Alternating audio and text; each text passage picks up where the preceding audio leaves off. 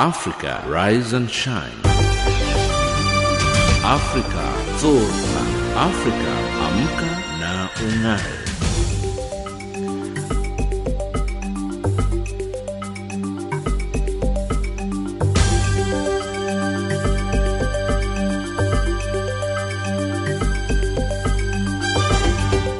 Good morning and welcome to Africa Rise and Shine. This is Channel Africa, the voice of the African Renaissance, coming to you live from Johannesburg in South Africa.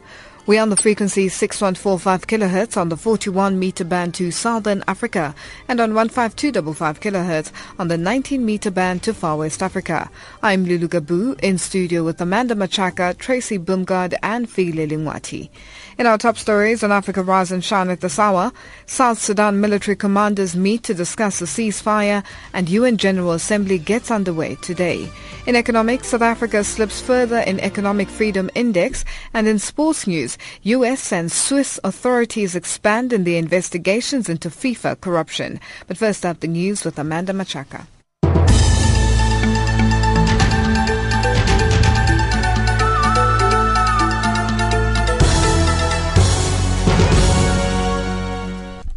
Good morning. Mozambique's main opposition party, Renamo, has boycotted peace talks with the ruling Frelimo for the second time, raising tensions further in the southern African nation, where sporadic clashes between the army and rebel gunmen have resumed. Renamo's Member of Parliament, Eduardo Namborete, says for as long as they don't have clear indications that the government is ready to accept their proposals, discussions are useless. Peace talks were introduced 2 years ago after Renamo began a low-level insurgency against the government 2 decades after its devastating 16-year civil war with Frelimo ended. Former Mozambican President Armando Guebuza and Renamo leader Afonso Dhlakama last year signed a ceasefire in Maputo, allowing Dhlakama to run in the October presidential election. A Namibian court has found 30 people guilty of high treason after a failed 1999 secession attempt, marking the end of a marathon case. The judgment brought to an end the record 16-year court case that saw 379 state witnesses testifying against over 100 suspects, facing a total of 278 charges.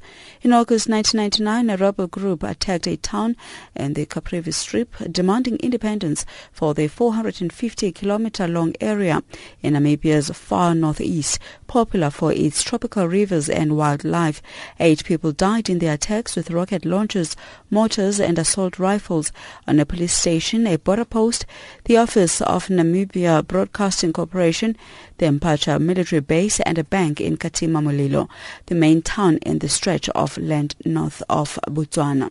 The rebellion was crushed days later. Among the guilty was Caprivi Liberation Army Commander John Samboma. Egyptian billionaire Naguib Sawiris, who offered to buy a Mediterranean island to help hundreds of thousands of Syrians fleeing war, says he's in talks to buy 2 private Greek islands. The businessman announced earlier this month that he was looking to buy an island which would host the migrants and provide jobs for them building their new country. More than 2,300 people have died at sea trying to reach Europe since January, many of them Syrians fleeing their country's 4.5-year conflict. Sawiris says he had been approached by the United Nations Refugee Agency, UNHCR, to cooperate on the project, which he estimates would require $100 million to get off the ground. South Africa's Minister of Environmental Affairs, Edna Molewa, has warned of the risks posed to Africa by climate change. Molewa was speaking at a public lecture at the University of Johannesburg aimed at heightening awareness of the issue ahead of the United Nations Conference on Climate Change to be held in Paris in November. Now, along with other developing countries, South Africa and Africa in particular, I'm talking about our continent, is at greater risk because of low levels of development and that their climate change adaptation efforts aren't on the scale of developed countries. That's why there's unevenness as well. Now, climate change poses one of the most serious threats to Africa's long-term sustainable development, economic growth and the quality of life to her people. And finally, the outgoing president of the United Nations General Assembly, Sam Kutesa, has welcomed a decision to move the intergovernmental process on Security Council reform to a text-based negotiation. Speaking after the 69th session of the General Assembly adopted a negotiating text on reform, Kutesa welcomed the decision that will be carried forward to the 70th session that begins on Tuesday. A reform of the UN in general and the Security Council in particular has been the subject of debate and discussion for 2 decades. Kutesa elaborates. There is a text on which they can begin negotiations. In fact, in the last 10 or so years, in the international intergovernmental negotiating process, we have done everything except negotiate. So I think this is a movement forward. And yes, it has taken time, but there is always a first step. And I'm glad this first step has been taken at the end of this session. That's all for now. The headlines at the bottom of the hour. Africa, rise and shine. Africa, zorka. Africa, amka na ung'are.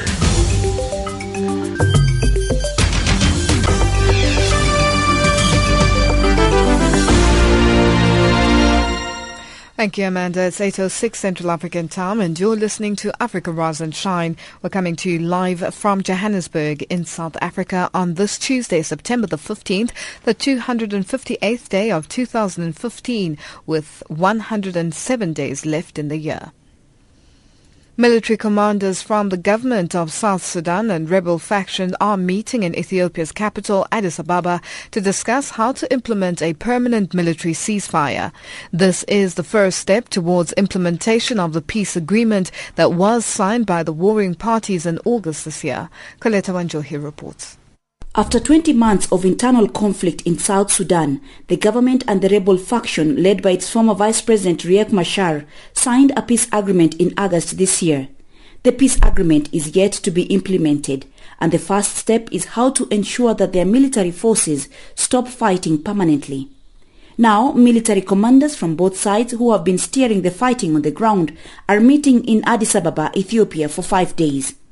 This is the first step towards the implementation of the signed agreement by implementing transitional security arrangements. The discussions around the transitional security arrangements will include activities and timeline matrix of permanent ceasefire arrangements such as the cessation of hostilities and disengagement of forces, separation and withdrawal of forces, assembly and cantonment of forces, redeployment of forces in the capital, and deployment of forces to provide security in areas like Juba, Bor, Malakal and Bentiu and other agreed areas in the agreement. Lieutenant General Malet Ruben Riak, the leader of the military commanders from the government of South Sudan Army, says that his team has been given full mandate by the government to deliberate with the rebel commanders. We are aware that it is not going to be easy or just to walk like you're walking in a park.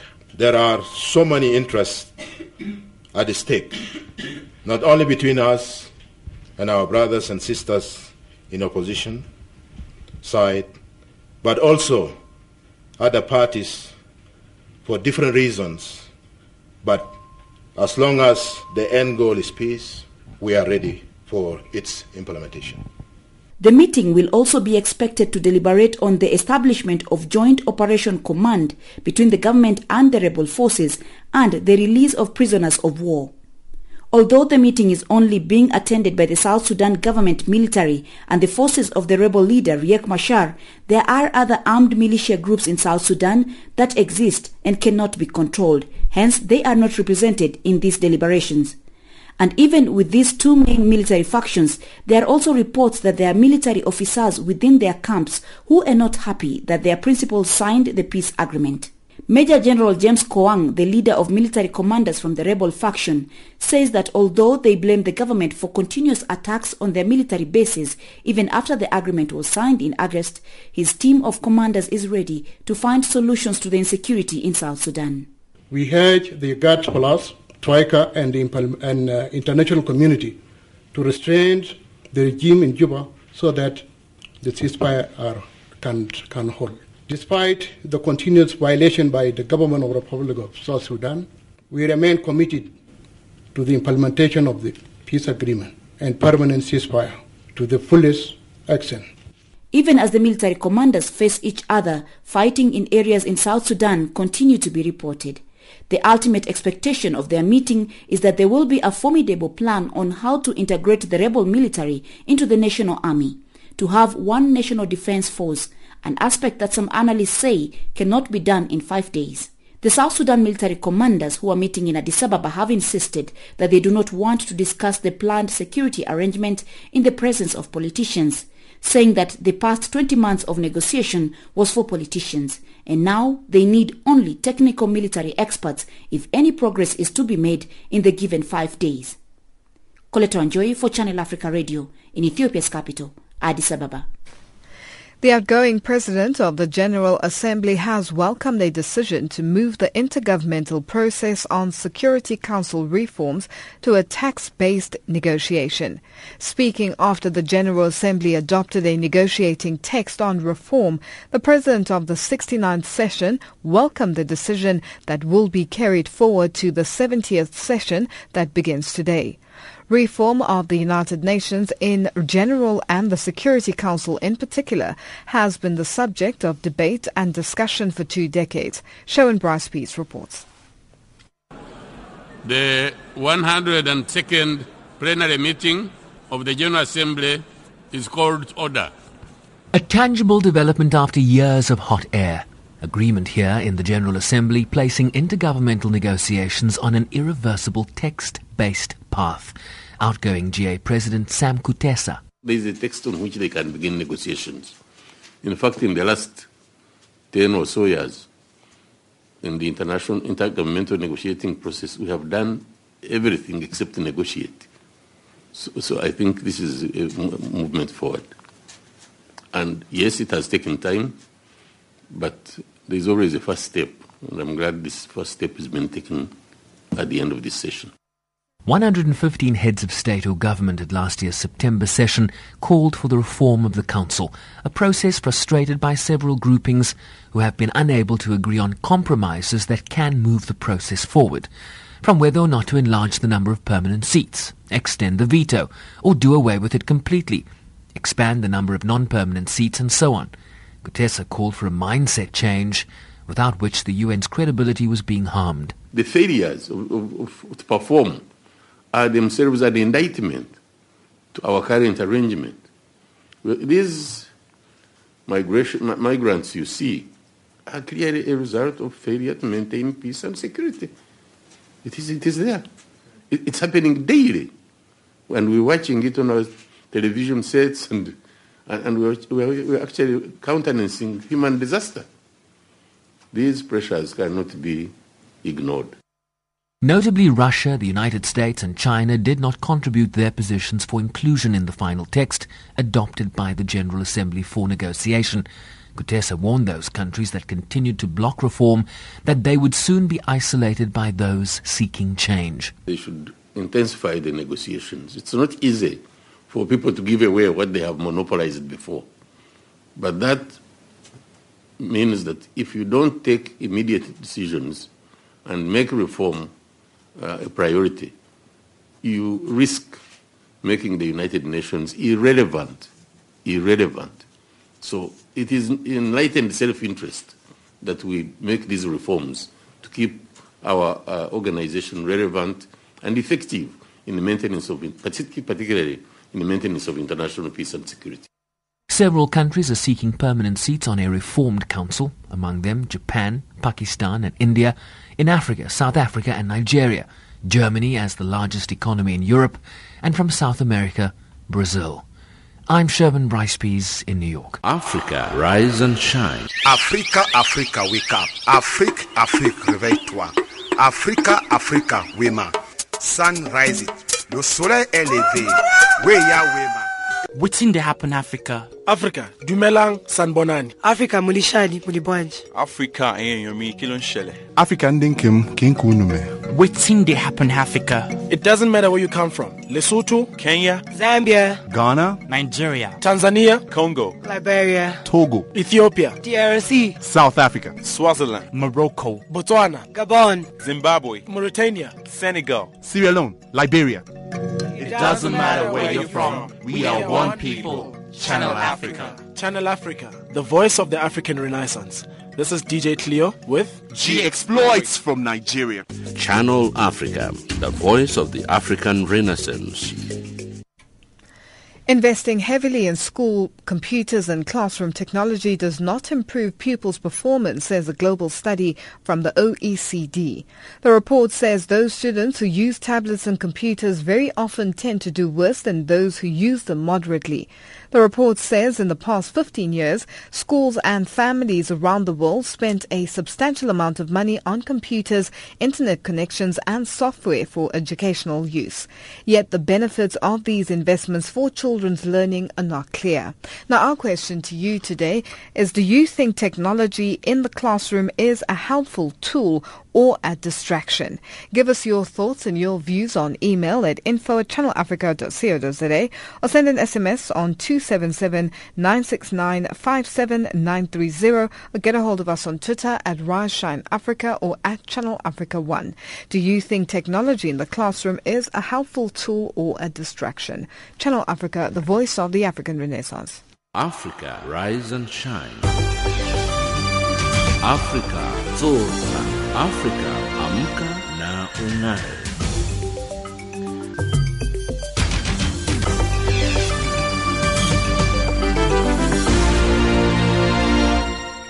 It's 8:16 Central African Time and you're listening to Africa Rise and Shine, coming to you live from Johannesburg in South Africa. Human rights groups have expressed concerns over government's closure of Burundi's main private radio stations and the risks faced by human rights defenders and journalists in the country. 4 months ago, 4 main independent media outlets were destroyed and government says investigations are still continuing to identify people who destroyed them, but also to find out their role in the foiled May 13th military coup. Bernard Bankukira reports from Bujumbura. On May 14, 2015, a day after the foiled military coup, a group of armed men in military and police uniforms attacked Radio Sanganiro, Radio Bonesha, the public radio or RPA, and Radio Television Renaissance. Those radios are accused of having a hand in the May 13th coup after giving airspace to the coup plotters to announce it. Till now, no idea of reopening any of them. It's a total disappointment for their personnel. Emeline Morakeye is one of the journalists of Radio Bonesha. She regrets that Burundian citizens are denied their rights of information and asks the government to allow the destroyed outlets reopen. 4 months of silence delayed you. It's too long.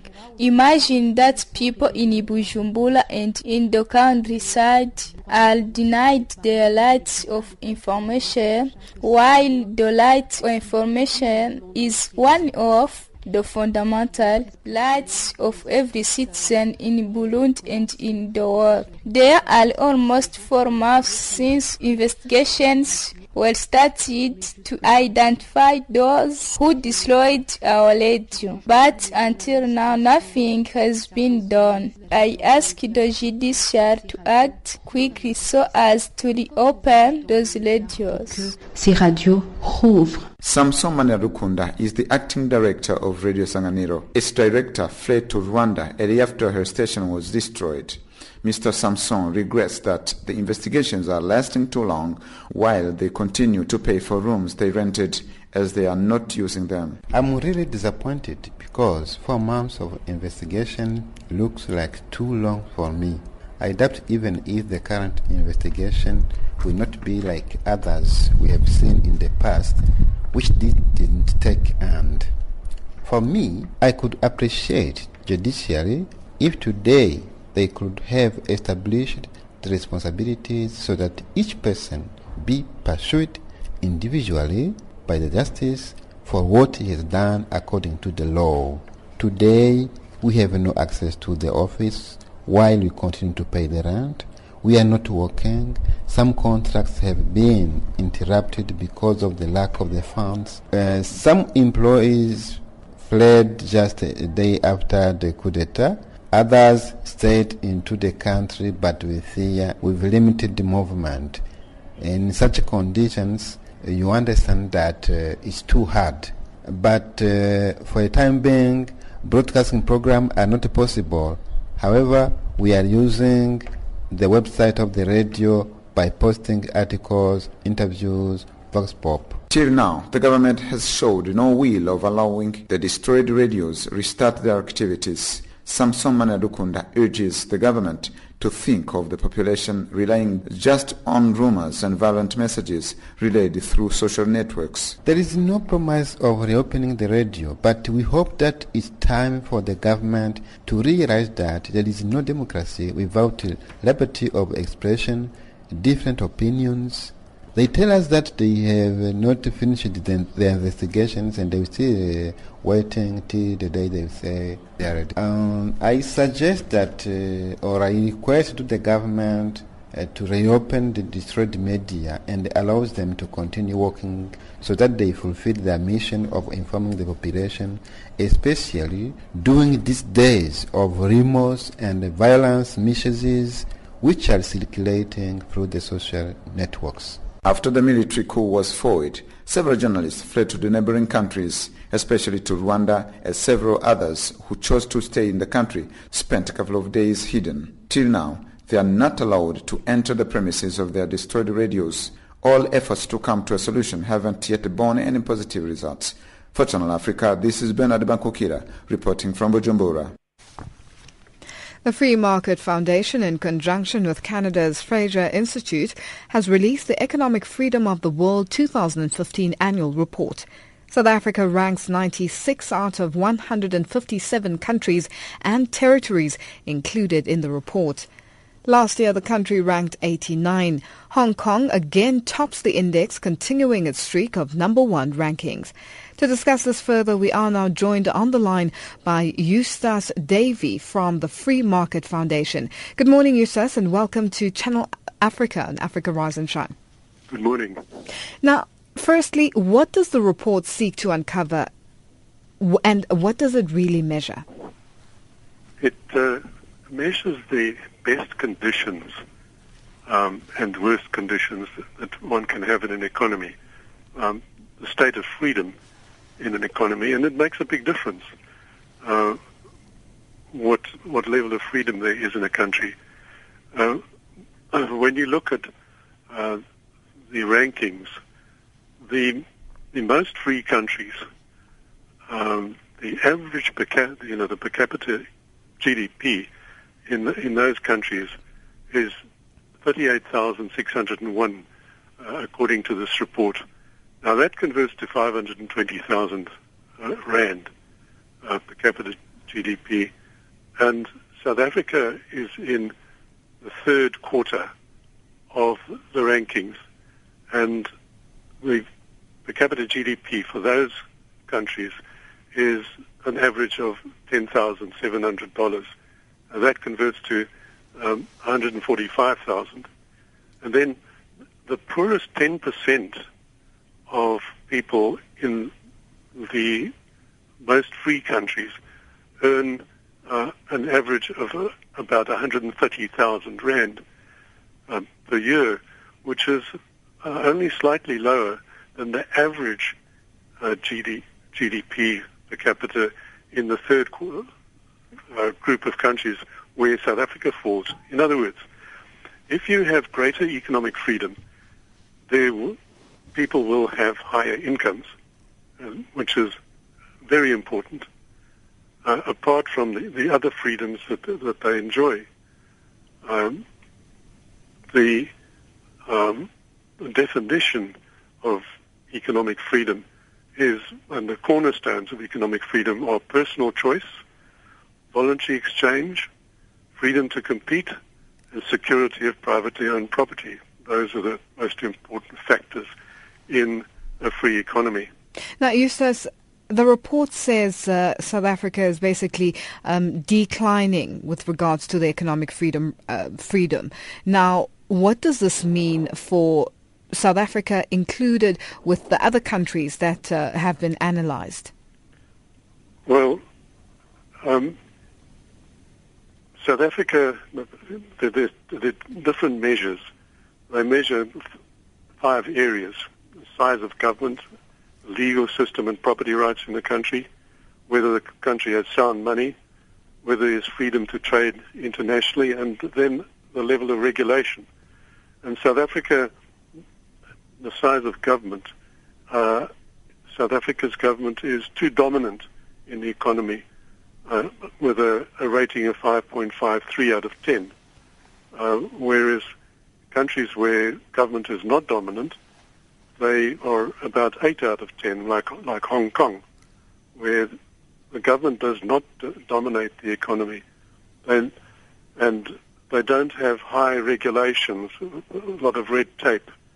They're free to trade internationally. If you look at Hong Kong, they have almost no tariff barriers on a few things like cigarettes and liquor, otherwise zero. Sound money, South Africa does fairly well in the sound money region. It could be a bit better. And the legal system and property rights in South Africa, we get 5.81 out of 10. And that means that the legal system is not functioning properly. We know the courts are overloaded in South Africa, and property rights are continually under threat.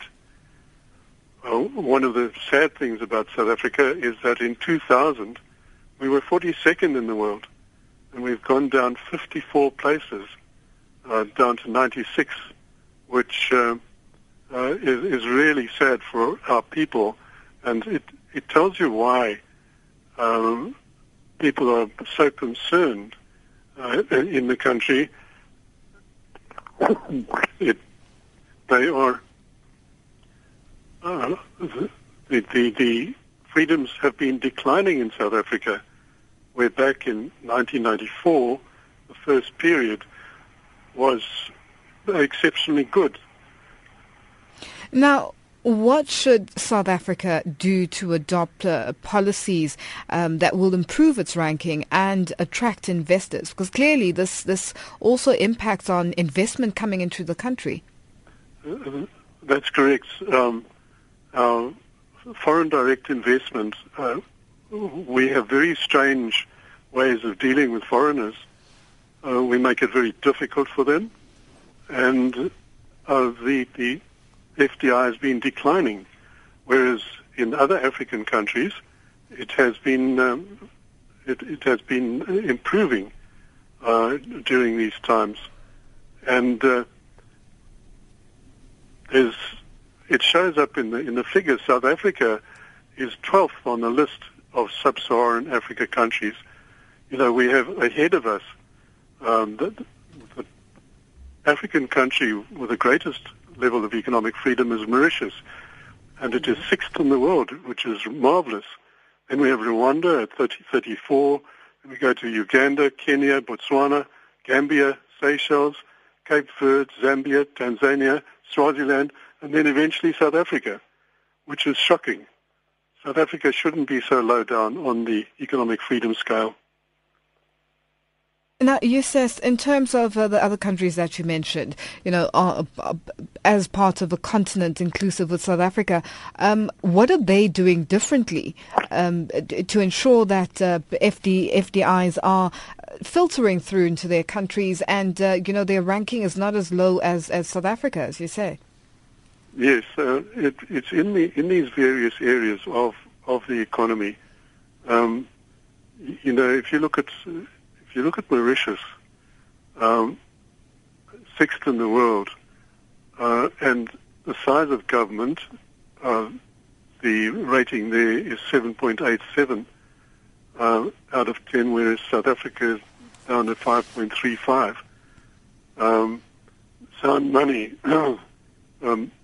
Mauritius is better than South Africa on looking after the value of money. It's 9.67 out of 10. Freedom to trade internationally. Mauritius opened up its economy to foreign trade, and the rating there is 8.49 out of 10, which is great. And they've reduced regulation in the country to make it easier, reduce the red tape, to make it easier for people to earn a living, to trade with each other, and so on. That is what it's all about, is freeing up the economy, not to make things harder for people. I mean, just look at what's happened in tourism in South Africa. South Africa was supposed to go for increasing tourism to improve the lot of South Africans, and now we have these visa laws that are chasing away people. It's really a strange way to try and attract trade. Eustace, thank you so much for joining us. Unfortunately, we have to leave it there for now. A pleasure. That was Eustace Davey from the Free Market Foundation joining us on the line. It's exactly 8:30 Central African time, and our headlines up next with Amanda Machaka.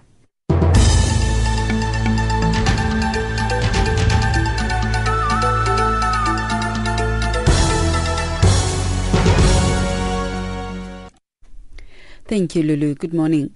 Mozambique's main opposition party, Renamo, boycotts peace talks with the ruling Frelimo for the second time, raising tensions further in the country where sporadic clashes between the army and rebel gunmen have resumed.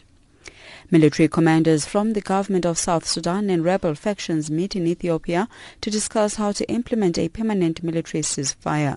And outgoing president of the United Nations General Assembly welcomes a decision to move the intergovernmental process on Security Council reform to a text-based negotiation. Details at the top of the hour.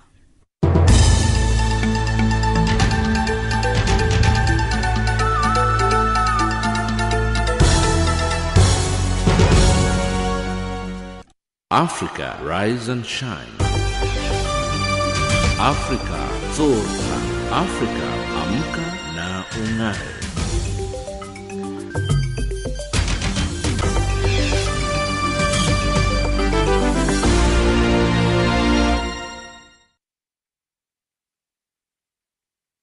Africa, rise and shine.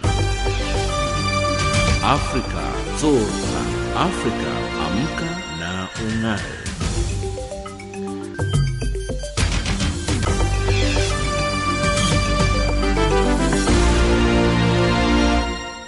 Today's question, we ask you, do you think technology in the classroom is a helpful tool or a distraction? Give us your thoughts on email at info@channelafrica.co.za. Send an SMS on 277-969-57930 or get a hold of us on Twitter at RiseShineAfrica or at Channel Africa 1. Do you think technology in the classroom is a helpful tool or a distraction? Channel Africa, the voice of the African Renaissance. Africa, rise and shine. Africa, zorka. Africa, amka na ung'are.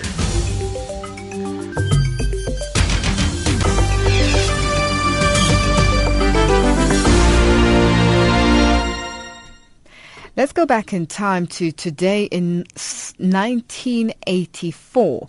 The leader of the Labour Party, the Reverend H.J. Allen Hendrikse, and Amichand Rajbansi of the National People's Party are appointed to the South African Cabinet as chairman of the Ministers' Council, but neither is given a ministerial portfolio. Both these leaders had accepted the tricameral parliament introduced by President P.W. Botha as a part of his constitutional reforms. Hendricks and Rajbansi were representative of coloured and Indian people in the House of Representatives and House of Delegates, respectively. And that was Today in History in 1984. Africa, rise and shine. Africa, Africa, wake up. Afrique, Afrique, réveille-toi. Africa, Africa, wema. Sun rising. Le soleil est levé. Weya wema. Wetin dey happen Africa? Africa, dumelang sanbonani. Africa mulishani mulibwanji. Africa yomi kilon shele. Africa ndinkim kinkunume. Wetin dey happen Africa? It doesn't matter where you come from. Lesotho, Kenya, Zambia, Ghana, Nigeria, Tanzania, Congo, Liberia, Togo, Ethiopia, DRC, South Africa, Swaziland, Morocco, Botswana, Gabon, Zimbabwe, Mauritania, Senegal, Sierra Leone, Liberia. It doesn't matter where you're from. We are one people. Channel Africa. Channel Africa, the voice of the African Renaissance. This is DJ Cleo with G Exploits from Nigeria.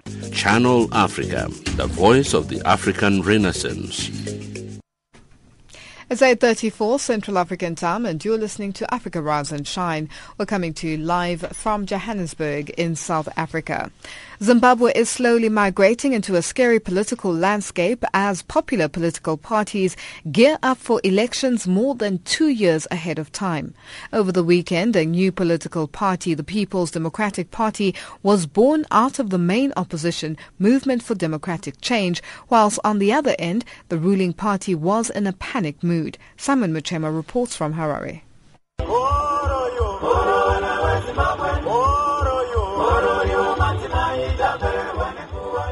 There was joy, pomp and wild celebrations in the Zimbabwean capital Harare over the weekend following the birth of a new political party, People's Democratic Party. PDP was born out of the main opposition Movement for Democratic Change, the strongest opposition since independence in 1980. Activists who were formerly MDC decided to form their own political party, PDP, in their quest to topple 91-year-old President Robert Mugabe, who has been at the helm of the country since 1980. Formation of the new political party, PDP, placed Zimbabwe into the election mood as other parties began repositioning themselves. Meanwhile, PDP is led by former Finance Minister Tendai Biti, who left MDC in a huff, accusing Morgan Tsvangirai of running short of ideas. However, Zimbabwean elections would be interesting, as Biti says he would not be contesting in the 2018 polls against Mugabe. Those who know me will know that I'm a very reluctant president. I've taken this very reluctantly. And if I had my way, I wouldn't have done this. But history has bestowed this upon me. I've said it publicly that I've done my part. I've contributed, but unfortunately, the transition has been arrested. Unfortunately, we have to finish what we started. I had fantastic offers from outside the country, but I went and came back because I wouldn't feel right staying in a 5-star apartment in Maryland when people are suffering here. So we have to finish what we have started.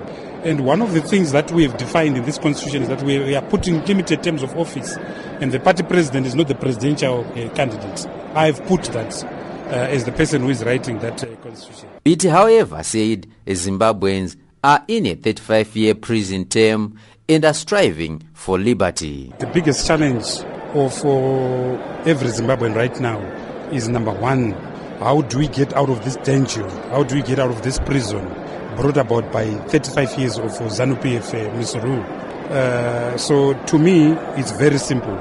We have to come together as Zimbabweans. There has to be convergence. We have to come together as opposition political parties. So we will strive to ensure that that coalition will be built.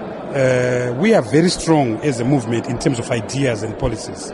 You have seen the policies that we have written and crafted: Arrest, Hope. We are already right now, as I'm speaking, crafting a 40-year vision for Zimbabwe called Ideas. So we are very strong. So we will occupy that niche so that we can give ideas to the opposition movement that can take our country forward. So we are very clear. Number one, let's create a coalition of winners. Let's create a coalition of champions. The new PDP president said Zimbabweans long for peace and happiness. So it's not about power, it's about the pursuit of happiness. We just want to be free. We just want to follow our dreams. Before ZANU-PF messed up, I was a young, vibrant lawyer who used to party, go to nightclubs and so forth. But once the struggle came, I couldn't. I long for that life, which is why I said all we want is that Zimbabwe that can give opportunities to young people like you. Your generation is going to die without a home. You're not going to be able to have a roof, even a house in Kwadzana extension. And that's not good enough. That's not good enough.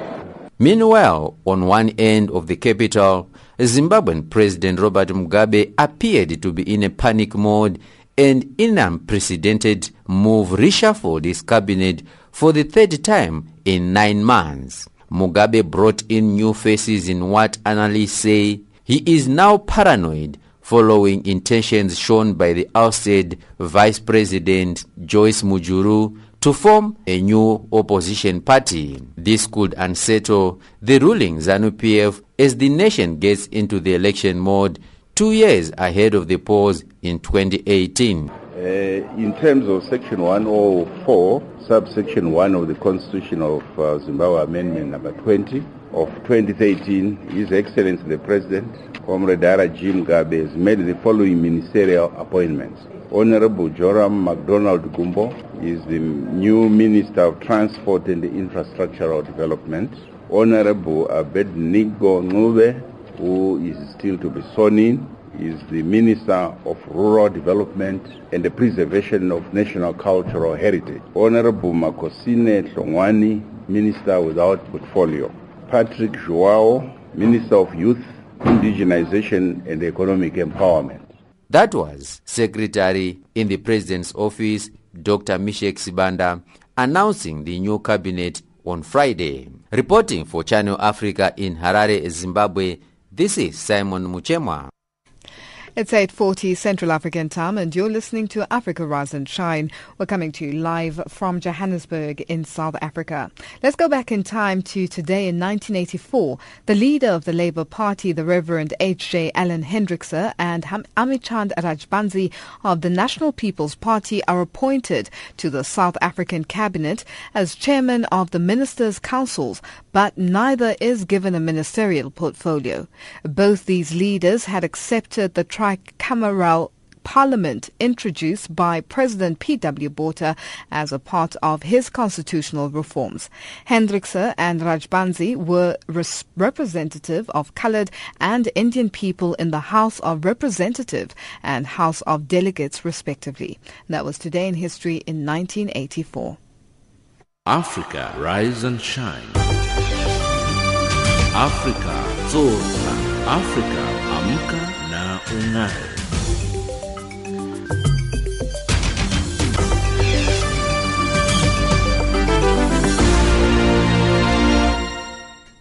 Authorities in India's capital, New Delhi, have ordered an extra 1,000 beds for public hospitals to treat dengue patients following the suicide of a couple whose 7-year-old son died after allegedly being refused treatment at a number of city hospitals.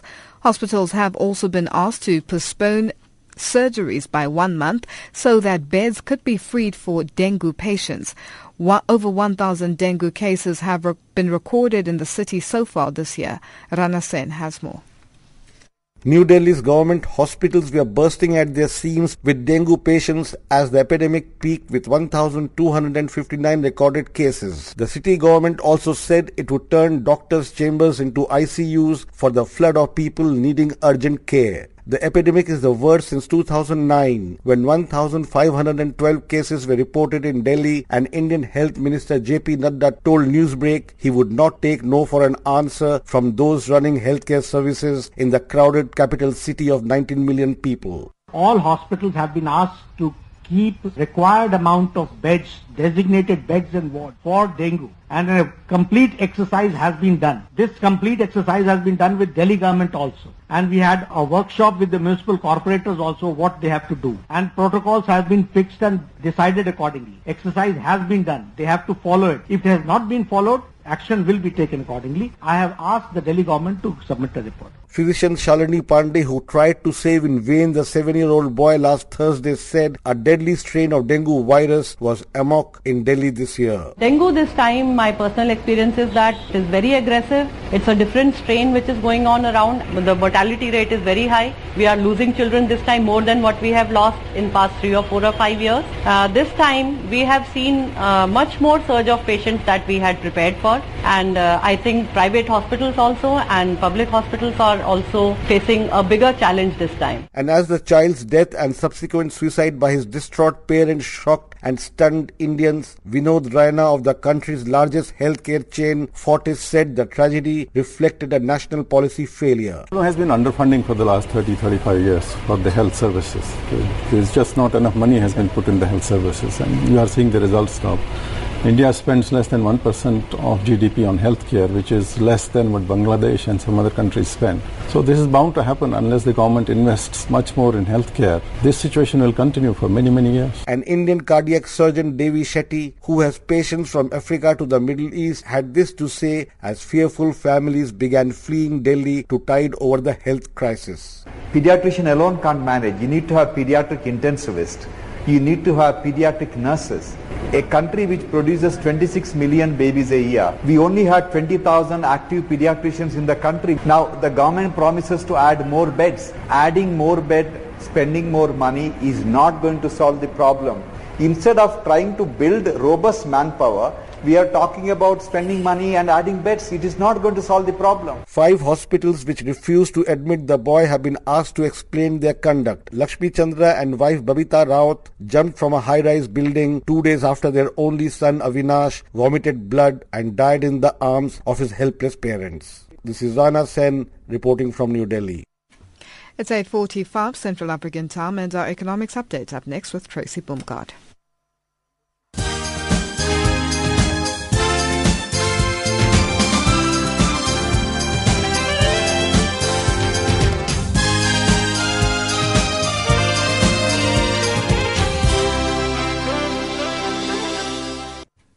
Thank you, Lulu. South Africa has declined in rank in the annual Economic Freedom Index released this week.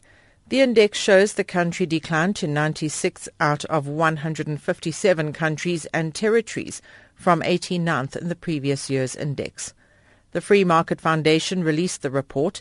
South Africa was ranked 42nd in the year 2000. Amina Akram reports. The Free Market Foundation says the steady decline of the country's economic freedom is a result of government's insistence on dominating the economy and frustrating the public sector. Tembano Lutungu is a director at Free Market Foundation. The government's policies have tended to have the impact of encroaching onto the private sector domain, and we are losing to neighboring countries in sub-Saharan Africa. Hong Kong has topped the list this year, followed by Singapore. The lowest-ranked countries are mostly from Africa. They include Angola and Democratic Republic of Congo. Mozambique is in the bottom category of transparency when it comes to its national budget. This is according to the International Budget Partnership's Open Budget Survey 2015, which measures budget transparencies and accountability around the world. The survey was done with the help of the country's human rights organization, the Center for Public Integrity, CRP. Each country is given a score out of 100, which determines its ranking on the Open Budget Index, the world's only independent and comparative measure of budget transparency. Mozambique scored 38 out of 100, which is moderately lower than the global average score of 45. George Martini is one of the researchers at the CIP. Right now, the last report was for 38, so we lost almost 10 points, 9 points, which is not good for our efforts that has been done in the country for more transparency on the government business. So the result shows that the government of Mozambique provides to the public with minimal budget information. So we are saying that there is a lot of effort that has been done the last years, but it's not consistent. And the information which is available is not on time. So that's why Mozambique lost most of the points on budget transparency. A plan to start building Kenya's first coal-fired power plant in October has been delayed. Francis Njogu, CEO of Amu Power Company, says the group needs the National Land Commission to finish a resettlement plan for the site before it can submit an environmental impact report. Selina Interbong reports. The venture by Kenya and China aims to boost Kenya's installed capacity. The consortium, which won the contract last year, comprises of Kenyan firms Centum Investment and Gulf Energy, along with Chinese companies China Hudian Corporation Power Operation Company, Sichuan Electric Power Design and Consulting Company, and Sichuan No. 3 Power Construction Company. Reporting for Channel Africa News, I am Selina Ntobong. The Bank of Ghana has raised its main policy rate by 100 basis points to 25% to offset the risk of inflation. The West African nation started a 3-year aid program worth $918 million with the International Monetary Fund in April to restore fiscal balance. Ghana's economy has been dogged by a high fiscal deficit, a debt to GDP level close to 70% and a falling cedi currency. Taking a look at the financial indicators, the US dollar is trading at 13.54 South African rand, at 10.24 Botswana pula and at 9.73 Zambian kwacha. It is also trading at 0.64 to the British pound and at 0.88 to the euro. In the commodities, gold is trading at $1,107, platinum is at $952 an ounce, and the price of Brent crude oil is at $46.28 a barrel.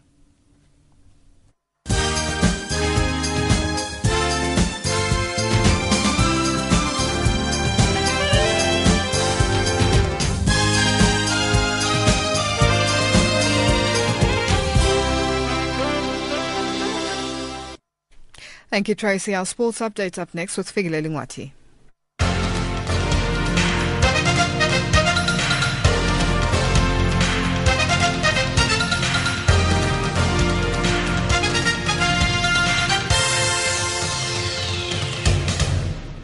In our sports update this hour, U.S. and Swiss authorities say their investigation into corruption in world soccer is still active, with additional charges against individuals and entities anticipated.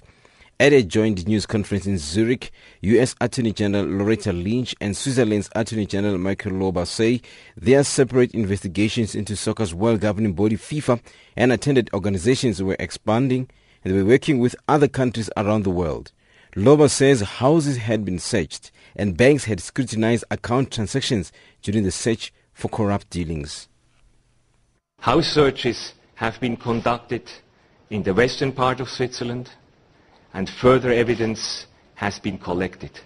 Where proportional and needed, financial assets have been seized, including real estate, for example, flats in the Swiss Alps. As of today, 121 different bank accounts have been brought to the attention of our task force by the Swiss Financial Intelligence Unit, EMROS. Lynch asked if FIFA President Sepp Blatter is under investigation and if he could travel freely without fear of arrest and extradition, but says she would not comment on individual cases. I'm not going to comment at this time on individuals who may or may not be the subject of the next round of arrests, and so therefore I'm not able to give you information about Mr. Blatter's travel plans. In rugby news, Springboks defence coach John McFarland says he's very pleased with where the Springbok team is with their conditioning and says it is also pleasing to see the amount of work the players are doing working on their defence at training.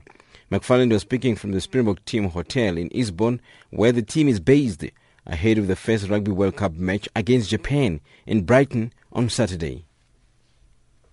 I think we've worked really hard over the period now. Certainly all the testing that's been done shows the conditioning levels have increased dramatically.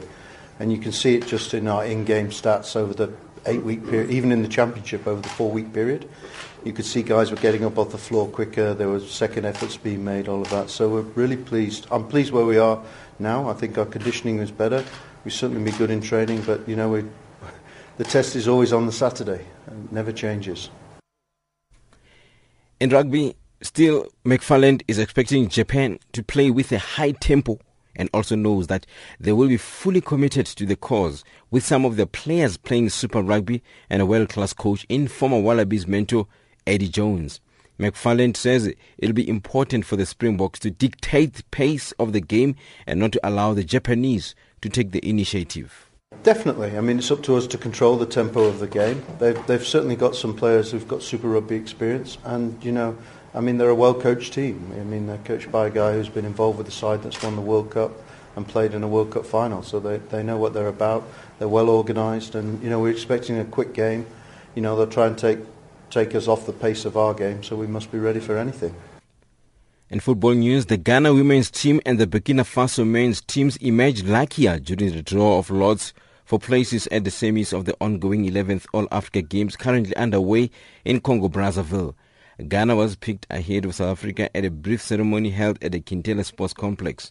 The fate of the Banyana Banyana side was decided during the drawing of lots after both countries, South Africa and Ghana, couldn't be separated after finishing with an equal number of points and the same goal difference in Group B. And finally, with cricket news, Zimbabwe have recalled wicket-keeper batsman Richmond Mutumbami for the series of 2 2020s and 3 one-dayers at home to Pakistan that start later this month. He replaces Regis Chakamva, who was behind the stumps for New Zealand's tour in August. The 26-year-old Mutumbami was dropped after a poor ODI series against India the previous month. Also included against Pakistan is Sima Taurai Muzarabani, who has played in 3 20s but is yet to make his 50-over debut. Pakistan arrived next week Thursday with the first 2020 match to be played 3 days later. The teams played 3 ODI games between the 1st and the 5th of October, with all fixtures on the tour to be staged at the Harare Sports Club. And that's your sport news this hour. SABC brings to you Rugby World Cup 2015, live on SABC2 and SABC radio stations. Let's do this.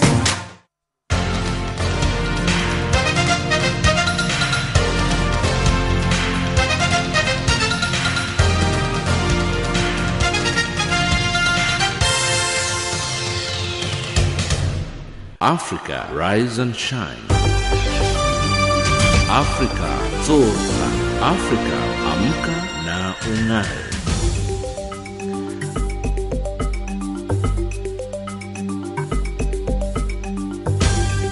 Recapping our top stories on Africa Rise and Shine at this hour, South Sudan military commanders meet to discuss the ceasefire and UN General Assembly gets underway today. That wraps up Africa Rise and Shine today. For myself, Lulu Gabu, producer Pumuzo Ramagaza, technical producer Rivelino Ibrahim, and the rest of the team, thank you for joining us. For comments about our show, send us an email at info@channelafrica.co.za or tweet us at RiseShineAfrica. Send us an SMS on 277-969-57930. Taking us to the top of the hour for the news on the frequency 9625 kHz on the 31 meter band to Southern Africa is Fela Kuti with the song titled Shakara.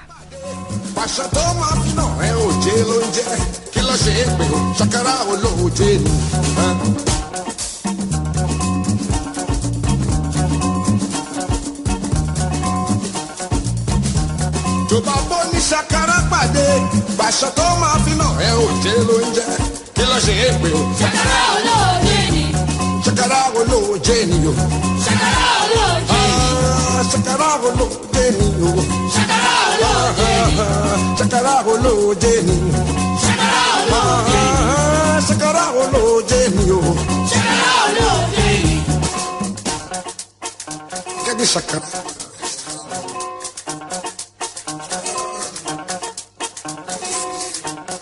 I go beat you, I go never kill you. Na Shakara. I go beat you, go be like we get accident. Na Shakara. You don't know me. Na Shakara. Wait, make I come out my dress. Na Shakara. You see, enough you do nothing. Na Shakara Loje. We get the song for them. We just sing them like this. We go say,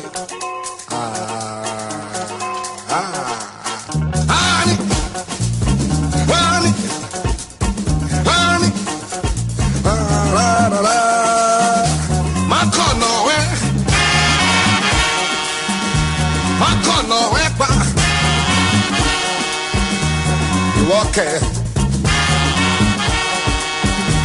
Oi ti mọ̀ mí ni, tó bá tọ́kọ dúró dè mí o, dúró dè mí bọ́ ṣàn mi. Wà á jẹ bàbá ńlá ìyá,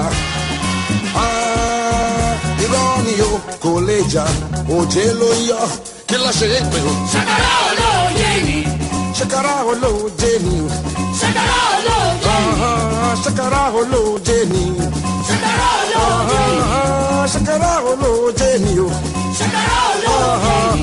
Shakara holo genio. Shakara woman. Tell her, say, my dear, I like you. She go say, you like you? Who you like? Come on, Jari. Look at this man. Where you come from, Seth? I be me and you. Not touch me, oh. You see, she won't do. Now Shakara, they call her Shakara Loji. We get a song for them. They sing them like this. We go say.